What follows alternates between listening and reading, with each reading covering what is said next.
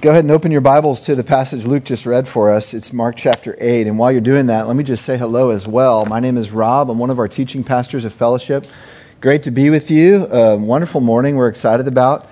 I know we have several visitors here. Maybe you're here because someone you know and love is being baptized, or maybe you're here just to visit. But we are glad that you are here, and we're glad for all of you that call this your home church. We're glad that you're here as well. The text that Luke just read to us is profound. And it just sort of slides by as he's reading it. I don't know how much he really took that in, and we're going to go back through it in a few minutes and really unpack it. But I want to catch you up. If you missed last week there was a key answer to a question that the Gospel of Mark has been building up to. So we've been in this Gospel now for 3 or 4 or 5 months. It's been quite a while. And the whole first half of the Gospel of Mark, which is essentially where we've been up till now, is revolving around the question, who is Jesus? And then last week we heard the answer, and the answer came from Peter, which is appropriate. Peter's going to go on to be the leader of the early church. And Peter answered it last week, 8 verse 29, you're the Christ. And so last week we said, well, what does that actually mean? Well, Christ means Messiah. What does it mean from a Jewish perspective for Jesus to be Messiah? And you'll remember it means two things. It means that he is their true king, and he is their only hope. Their true king, their only hope. Application for you and me from last week, same thing. If you call Jesus Messiah, if you use that title Christ, you're saying Jesus is my true king, not myself, not anybody else owns me except for Jesus. He's my true king. And it means he's your only hope. He's your only hope of heaven, but he's your only hope for true life even now, beforehand, as we wait for the new heaven and the new earth. So Jesus is our true king. Jesus is our only hope. Now, the second half of the entire Gospel of Mark starts right here in the passage that Luke just read, and it revolves around a different question. So the question, who is Jesus, has now been answered. The next question is, well, if he's the Messiah, what kind of Messiah is he? And then I would even say a sub-question under that is, what does it look like to follow him? So what kind of Messiah is he, and what does it look like to follow him? So 8 verse 31 through the end of Mark's gospel is going to play out the answer to those questions. And right away, as you heard Luke read, like Jesus starts there, like he hits him in the face. It's almost like he's been waiting for this moment for them to acknowledge who he is. And then he's like, all right, let's jump in. Let's do this. Here's what this means. You got to be willing to die. You got to be willing to trade in the stuff you think is life for the stuff that actually is life. And you just see the confusion in their minds. And of course, Peter puts his foot in his mouth the very minute after he has his greatest moment. And we're going to dig into that. Now, here's why we need this passage. Just like the disciples, the application for us of what does it mean for Jesus to be our Messiah strongly pushes against our instincts, our assumptions, and honestly, our preferences. Let me say that again. The application for us of what it means for Jesus to be our true king, our only hope, our Messiah, will push against our instincts, our assumptions, and in most cases, our preferences. Jesus is teaching a new way, right? And he's essentially saying in this passage is the way to life, like the real way, the secret of life is so different than anything that any of us would actually choose on our own that you need to follow me in it. You need to come behind me, and I will show you how to choose this, because it's not something that you would choose on your own. And when I was reflecting about this week, I said, well, that sounds hard. That sounds harsh. And it's both of those things, right? But here's the key. If he is our true king and our only hope, we need to take it seriously, because he knows what he's talking about. And if he says, this way to life, even if it looks like death, should we not believe him? And the second thing I started wondering in my mind is, well, if you think about it, how is your life currently working out when you're doing it your way? I mean, how's it going for you?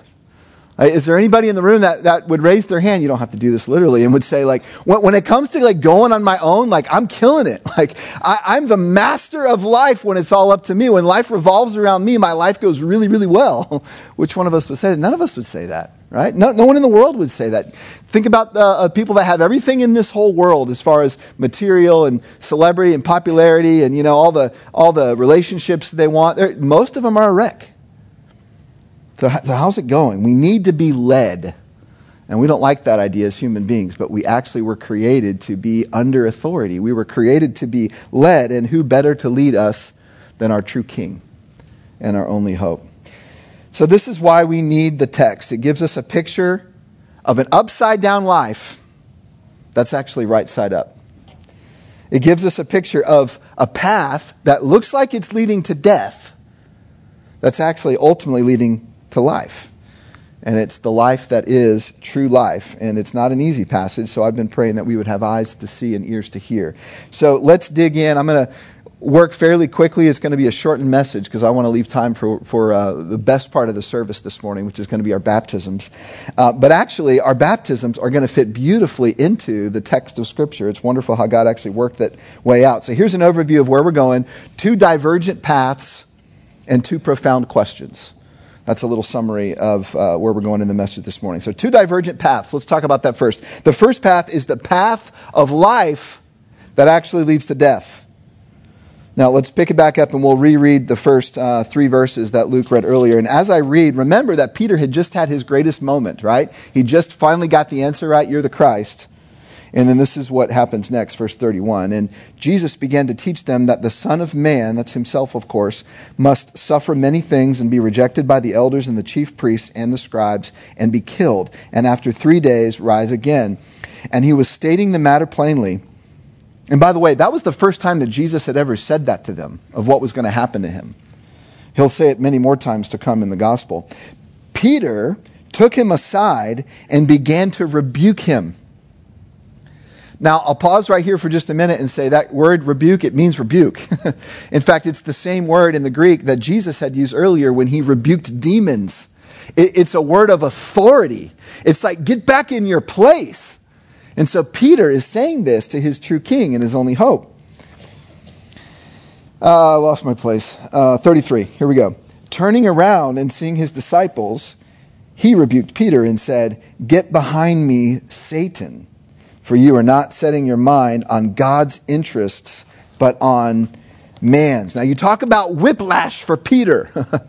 I don't know how many of you have ever had this experience. It's like you wake up in the morning, everything's going great. It's like you're nailing it, right? You give your wife a kiss on the way out the door, and you help your kids, you make their lunches, and you're like, I'm serving my family. And then, you get to work and somebody says something to you and you just chop their head off, right? Or maybe you've had a great day at work and you get home and the inverse happens. This is whiplash for Peter. It's his greatest moment followed by his worst moment. And this, honestly, he's demonstrating for us the path that looks like it leads to life, but it actually leads to death. Now, Peter's response to what Jesus is saying here helps you see how crazy a suffering Messiah sounded to the ears of the Jews.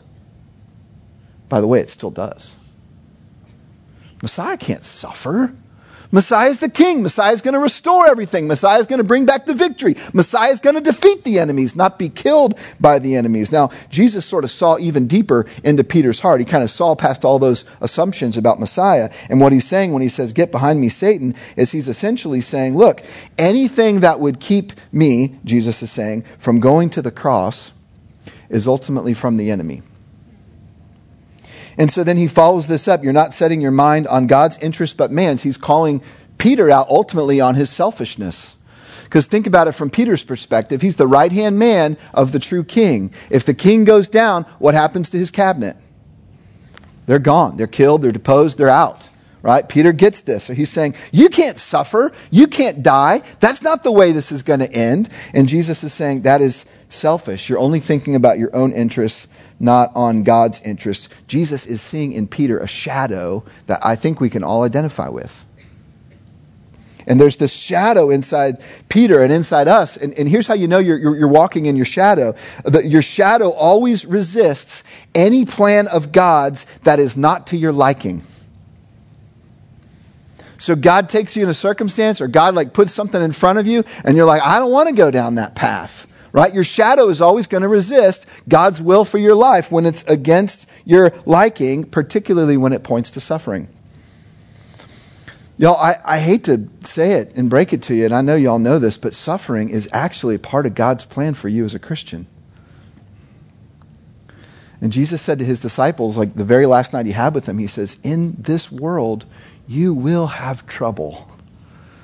Like, take it to the bank, right? And then, of course, he comes back with hope. But I've overcome the world, you see. But in this world, you're going to have trouble. Suffering is a part of the deal. This is the path that looks like it leads to life. In other words, avoiding suffering, running away from suffering, going the opposite path of hardship, looks like it's life. Jesus is saying, no, that's not the way it works. That's actually the path to death. Self-preservation is, ironically, not the path to true life. So what is? That's where Jesus is going to get to. So we talked about the path of life that leads to death. Now let's talk about the path of death that leads to life. Verse 34 and 35. And he summoned the crowd with his disciples, and he said to them, if anyone wishes to come after me, he must deny himself and take up his cross and follow me. For whoever wishes to save his life will lose it. But whoever loses his life for my sake and the gospel's will save it. Now talk about upside down. And Jesus is saying if you want to live, you first have to die. Verse 34, I want you to understand it as the thesis statement for this whole passage. Here's what Jesus is saying. He's saying 3 things that a disciple must do if they want to follow Jesus. This applies to Peter. This also applies to you and me in 2017. He must deny himself. He must take up his cross. He must follow me, Jesus says. So let's break those down really quickly. Deny himself. Don't think about like I'm giving up desserts for a month, or I used to play video games and now I'm just not anymore, so I can read my Bible. That's not the idea, although that's not a bad thing. But the idea of deny himself is the idea of listen. It's about who controls your life. So all of us are sort of born with this inner, like, I'm in control, I'm in charge, I've got my dreams, I've got my plans, and anyone who thwarts that is my enemy. Like, so we're all just kind of born with this. And Jesus is saying, no. You take me off that throne, out of the driver's seat, right? You're going to deny yourself. You're going to replace yourself with another authority. That's what's behind this idea of denying yourself. It means that you change your core motivation from self-interest to something new. And we'll get into what that new thing is in a few minutes. Another way to think about it is you're not the center of your universe anymore. That's what it means to deny yourself. And so that's kind of the big one. And then after that, you've got take up his cross. Now, we think of cross as a religious symbol. We wear it around our neck. We see it in various contexts, religious contexts. That's not what it was at this point in history. The cross was, in our vernacular, it's the electric chair. It's the corporal. Not corporal punishment. Hopefully not capital punishment idea of this is execution. So a modern day equivalent would be if I told you, listen, if you're going to follow Jesus, go ahead and pick out your gravestone now. Like, that's what's going on here in the context of this. And then the third idea of follow me. What's, I think, compelling about this is Jesus is actually going to live out the 2 things he just commanded them to do. Deny yourself. It's not about you. Take up your cross. In other words, pick out your tombstone. This is exactly what Jesus is going to do. And he's going to say, follow me in this, and I'll show you how to do this, and I'll even empower you, because you can't do this separate from me. You can't do it apart from me. So the idea of following Jesus without dealing with the own self-interested instinct in your heart, without replacing who's on the throne with someone new, the idea of following Jesus without that would be like my daughter telling me, Daddy, I really want to be exactly like Simone Biles, except I don't like gymnastics. I don't want to do gymnastics. Or, my other daughter saying, I just love Lindsey Sterling, but I don't want to play the violin. It just doesn't make sense. Like, this is who Jesus was, denied himself. He is submitted to the greater authority of his Father. He took up his cross, and he's saying, follow me in these things. So here's what we have. We have something here that, if we're honest, sounds miserable. Can we just say that? Can I just say that as a pastor? This sounds terrible. If you made a list, Rob, tell me how you want your life to go. Like burying my cross, picking out my tombstone, denying myself. None of that's on my list. It's the antithesis of what I really want. I mean, here's the summary of what Jesus is saying. Let's just be honest about this. He's saying, stop trying to control your own life. Go ahead and buy your tombstone now. And whatever life you do have left, spend it imitating a man who will be so misunderstood that he'll be beaten and spat on and publicly executed. Who wants some of that? Here's the big idea. What seems like death is actually real life, if we have ears to hear. And this is the path of death that leads to life. And honestly, if this came out of anybody's mouth other than Jesus, we would all say, that guy's crazy. Like, he needs help. Right? We'd probably give him a number for some kind of psychologist. But it's Jesus. And you've confessed. I've confessed. These folks today in the baptismal water are going to confess, he's my true king. He's my only hope. We better take him seriously. Now, Jesus is going to continue here, and we've talked about two divergent paths. Now let's talk about two profound questions. Verses 36, and we'll go to the end of the passage in 38. For what does it profit a man to gain the whole world and forfeit his soul? For what will it give a man, or what will a man give, in exchange for his soul? For whoever is ashamed of me and my words in this adulterous and sinful generation, the Son of Man will also be ashamed of him when he comes in the glory of his Father with the holy angels. This is where it gets very interesting, honestly. Jesus is making a value comparison. All right? And on one side of the ledger, he says, is your soul. We'll unpack that in a minute. On the other side of the ledger is the whole world. The whole world. Your soul. And he's saying, guess which one's more valuable? This one. Your soul. It doesn't balance. Like, it's not even a fair comparison. It's like the scales go goonk. You got the whole world on one side. You got your soul on the other. Jesus is saying, don't lose your soul chasing after this thing. It's not worth it. It won't pay off. And we're like, all right, I don't know that I totally get that. I mean, by that, what does soul even mean? Now, we have this idea in our contemporary context that your soul is like just the eternal part of you, you know? Like, I thought about Charlie Daniels' Devil Went Down to Georgia, looking for a soul to steal. You know, all that stuff. Get that out of your mind a little bit. Yes, you know, it sort of includes the soul that's going to live forever. But in the Greek, the word is psyche. Psyche, we've got it in English as psyche. Your psyche. Now, you look up psyche in a dictionary in English, here's what it means. It's the center of human thought, feeling, and motivation. So your psyche, your psyche in Greek, which is translated here as soul, is everything inside this body of yours that makes you, you. It's probably better translated. In fact, some translations go this route as life. And I would even say your real life, your true life, like what it is that you actually really are longing for out of life, right?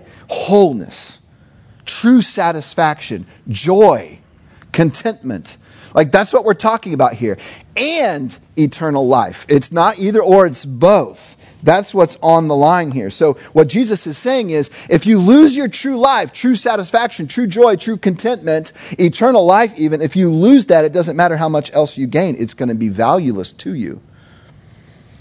I like the way Eugene Peterson in The Message paraphrases this verse. He says, what good would it do to get everything you want and lose you? The real you. It's actually a good translation. What good would it do to get everything you think you want and lose you? The real you. Now, I brought in my pocket some bills, but if you probably can't see this in the back. These are not U.S. bills. These are from India. We've got some close friends that live in India, and they visited with us not too long ago, and my girls were fascinated by their money, and they gave us some. Now, I don't actually know how much this is worth. There's a couple of these that actually have 100 on them. I'm guessing that may not be quite like our 100. But this is Indian currency. Now imagine that you're over in India and you work hard, or you come into some inheritance, or you win the Indian lottery. I don't know if they do the lottery in India. Karthi, if you're in the room, could probably tell us. But anyway, you come across some money and you become wealthy in Indian currency. I mean, not just a little bit wealthy. You're rolling in it, right? So you're living in like the Well, I was going to say the Taj Mahal. How funny. But you're living it up in India, and they have delicious food, so you probably gain some weight and all this. But you come back, and you bring all your Indian wealth with you, and you come over here with these bills, and you go into a store, and you're trying to buy something. They're going to look at you like, well, you can't buy something with this. This doesn't work here. You're in the United States now. Right? This might as well be monopoly money. So all your wealth doesn't do you any good unless you do what with it? Exchange it. You've got to exchange it. And this is what Jesus is getting at here. He says, listen, if you want true wealth, if you want life that is real life, not like a fake, equivalent of it. If you want life that is real life, satisfaction, contentment, joy, that is sort of the eternal kind of life that starts now in me and goes through eternity in me, then you've got to make an exchange. You've got to be willing to loosen your grip on all the things that you think are valuable in the current kingdom, and you've got to exchange them for things that are valuable in your true home, the new kingdom.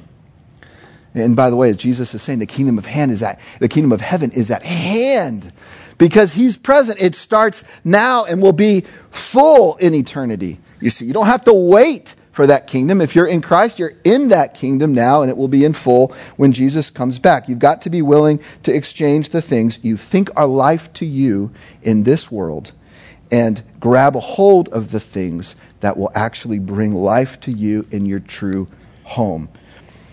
Now, what are some of the things that we think are life to us in this world? Like, another way to ask this question is, if you could write out the good life, right, the best life, the life that you kind of wish you had, or for those of you that feel like you have a great life, what does that life consist of? All this from a worldly perspective. Here's some lists that I made. Wealth. Maybe not all of us want to be super wealthy, but at least enough that we don't have to worry about money. That's for sure. Comfort, right? That's like being free from disease and being comfortable, maybe having a little extra coin on the side to be able to do some fun things.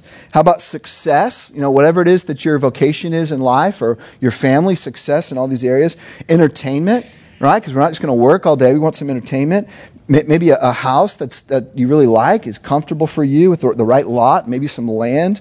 How about a smooth marriage? That's a part of having a good life. A satisfied sex life, great vacations maybe, kids who turn out well, comfortable retirement, maybe a life that extends into old age, like you don't want to die young, all these things that we would like put in the recipe, stick it in the oven at 350 and it comes out being the good life. We have these conceptions in our minds, and here's what Jesus is saying. This is it, y'all. This is like the point of the passage. You can have all of that and miss real life. In fact, he's actually saying more than that. He's saying if you make any of those things your core, right, the center of what you really hope for the most, you will miss real life. Not you might, you will. If you take any of those things I read, or even the conglomeration of all of them, and you make that your core motivation, the thing that drives you the most, you will miss real life. That's what Jesus is saying. And so I'd summarize this whole passage, all of it, 31 all the way down to 38. And here's the big idea. Jesus says the currency that really matters, right? What you should put at the core of your life, what you should make your greatest ambition to be wealthy in, is me, Jesus says. I am your wealth. Follow me. Now, this just sounds too spiritual. It sounds just, don't just say the answer is Jesus. He's always the answer, right? Don't just give me Jesus, Rob, or Mark. I would also add this. If that sounds just a little crazy to you, Rob, you're asking me to like trade in all that other stuff. And by the way, I don't necessarily mean you have to literally sell it all. Maybe God will call you to do that. I don't know. But I'm saying you don't put all that other stuff at the core of your life. You put Jesus at the core of your life. If that sounds a little bit crazy to you, you're actually getting it. You're tracking with me. That's actually good. And let me just say one other thing. This is not just about like putting your trust in Jesus to get you to heaven, although that's certainly included in it. And that's like the big thing that's most important. But it's not just about that, right? It's about following Jesus now in this life and following him on this path of death that actually leads to life. And all along the way, you're making exchanges of one currency for another. So, small little example, just because it's literal currency. What Eric talked about earlier with the whole camp in the city thing, those of you that have given to that or will give to that, you're making an exchange. Like you're taking literal money, right? And you're saying, I'm going to exchange this so that the gospel will be proclaimed to a kid or two or three or whatever that have never heard the gospel before. Like that's actually heavenly currency. And I don't have any question in my mind, from a true standpoint, that we're going to have opportunities in heaven to be like, you made this investment on earth, and here's what it looks like for eternity. And it's going to be like, dang, I should have invested more in that. I think a lot of us are going to have that sense. It's not just money, your time, your energy, your effort. Your heart, your very life, Jesus is saying. You see, you exchange your life for something that's going to be eternal. And then you look at what Jesus did, and not just his death, but like how servant-minded he was his whole life, how he poured himself out, how at the very end he said, look, my very body is food for you. My blood being shed is your drink. Now that's symbolic, but what he's saying is like, I am a living Eucharist. And then I'm going to call you to be as well for other people. Now, this brought to mind a really famous quotation many of you have heard by Jim Elliot, who was a missionary and lost his life many years ago. He said this, "He is no fool who gives what he cannot keep to gain what he cannot lose." Jesus is discipling these men in this way. And it's new. It's different. It's fresh. It's hard. None of us would choose it if it was just of our own devices. But praise God, we're not of our own devices. When you trust Christ, you have the Spirit. And you actually have the Spirit of Christ living in you that helps you live this out. And it may sound terrible. It may sound painful. It's actually life. And some of you in this room are living testimony of this. I used to have all this other pursuit in core of my life, and I changed what's in the core of my life. And now, to the best of my ability, I'm putting Christ and his kingdom at the core of my life. And I actually have a lot better life now than I did then. These are the testimonies in various words and phrases you're about to hear. So when we talk about baptism, which is where we're going to shift our service to now, I want you to see that what baptism actually is a picture of Mark 8:31, actually 27 through 36. Let me explain what I mean. Remember this passage. What's the first thing that happens in this passage? Jesus asks, "Who do you say that I am?" I'm going to ask the people in this water in a few minutes, "Who do you say Jesus is?" I'm not going to ask them that literal question, but you're going to hear it. And they're going to make a confession of faith just like Peter did. Peter said, "You're the Christ." That's what they're going to say too. In their own words, they've taken some time to write it out. They're going to read it, but you're going to get to hear them make a confession. Then what's going to happen next, right? Well, just like what Jesus did with Peter. He says, "Okay, you've confessed me as Messiah. Here's what this means. You've got to die." And for these men and women in the water, that's what's going to happen. They're going to go under the water. Symbolic of death. Why do we put them under the water? They can't breathe under there, right? If they weren't raised back up, they're dead. They're going to go under the water. We say it this way. Following Jesus in death, right? Through baptism. And then what's going to happen? They're going to be raised to walk in newness of life. This is, in essence, what Jesus is saying. Whoever loses his life for my sake will find it. So the whole act of baptism is a picture of identifying with Jesus. It's meant to be a picture that reminds us that the way of Jesus that looks like it leads to death actually leads to life. And so when you see baptism this morning and any other time, you're in a baptism service or you see it or you talk to someone about baptism, even if it's not your baptism, I hope that this picture points you to this reminder that life, true life, is found in laying your life down with Christ and being raised back up with Christ. It's a sign, baptism is, that points and it says, real life is this way. Follow me, Jesus says. Confess Jesus as your true king and only hope.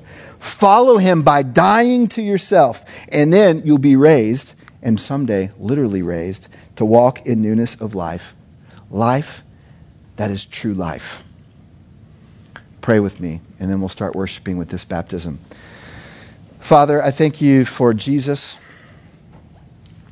I thank you that he is our Messiah. He really is our true King. He really is our only hope. And that means an awful lot. It means that we're no longer on our own throne. And that's actually really hard. That's really scary for us. And you know that. You know what it's like to be a human being with the frailness of body, Jesus, and the worries that can come into our minds about relationships and about money and about our health, many other things. And yet, you've taken that life, Jesus, all that it entails, and its fragility and everything that makes it hard, and you've overcome all those things. And you are willing to submit yourself to those things, and you are willing even to go all the way to the point of death and then be raised back so we could follow you in that. And Father, this is an upside-down way of living from our perspective. And yet in faith, according to your word, we're trusting that it's actually right side up. And I pray for the men and women in this room, the ones that have been listening to this text preached to them. I pray that you would actually birth in them a faith that would say, yeah, that's crazy, and I'm going to live it. Right? That doesn't make any sense according to anything in my flesh. It doesn't make sense according to any way my neighbors and my coworkers and even family members are trying to live life. But I'm just going to believe this. I'm going to take this at the word because he's my true king and he's my only hope. And I pray, Father, that they would just start living into that in ways that you will bring to their mind their time, their energy, their marriages, their parenting, their finances, their neighboring, everything, that you would help them see that the true path to life is the path where they lay down their own lives and are raised in newness. And Father, I pray as we celebrate these baptisms that the young men, the young women, and the men and women that are going to be up here on this stage, Father, representing this testimony that is true, that you are the Messiah, that you would encourage them, that you would give them life. And we know that you already have done the work of salvation through their confession, and today is symbolic of the life that they have in you. But we praise you for that new life, and we give you thanks for it. In the name of Jesus Christ we pray. Amen.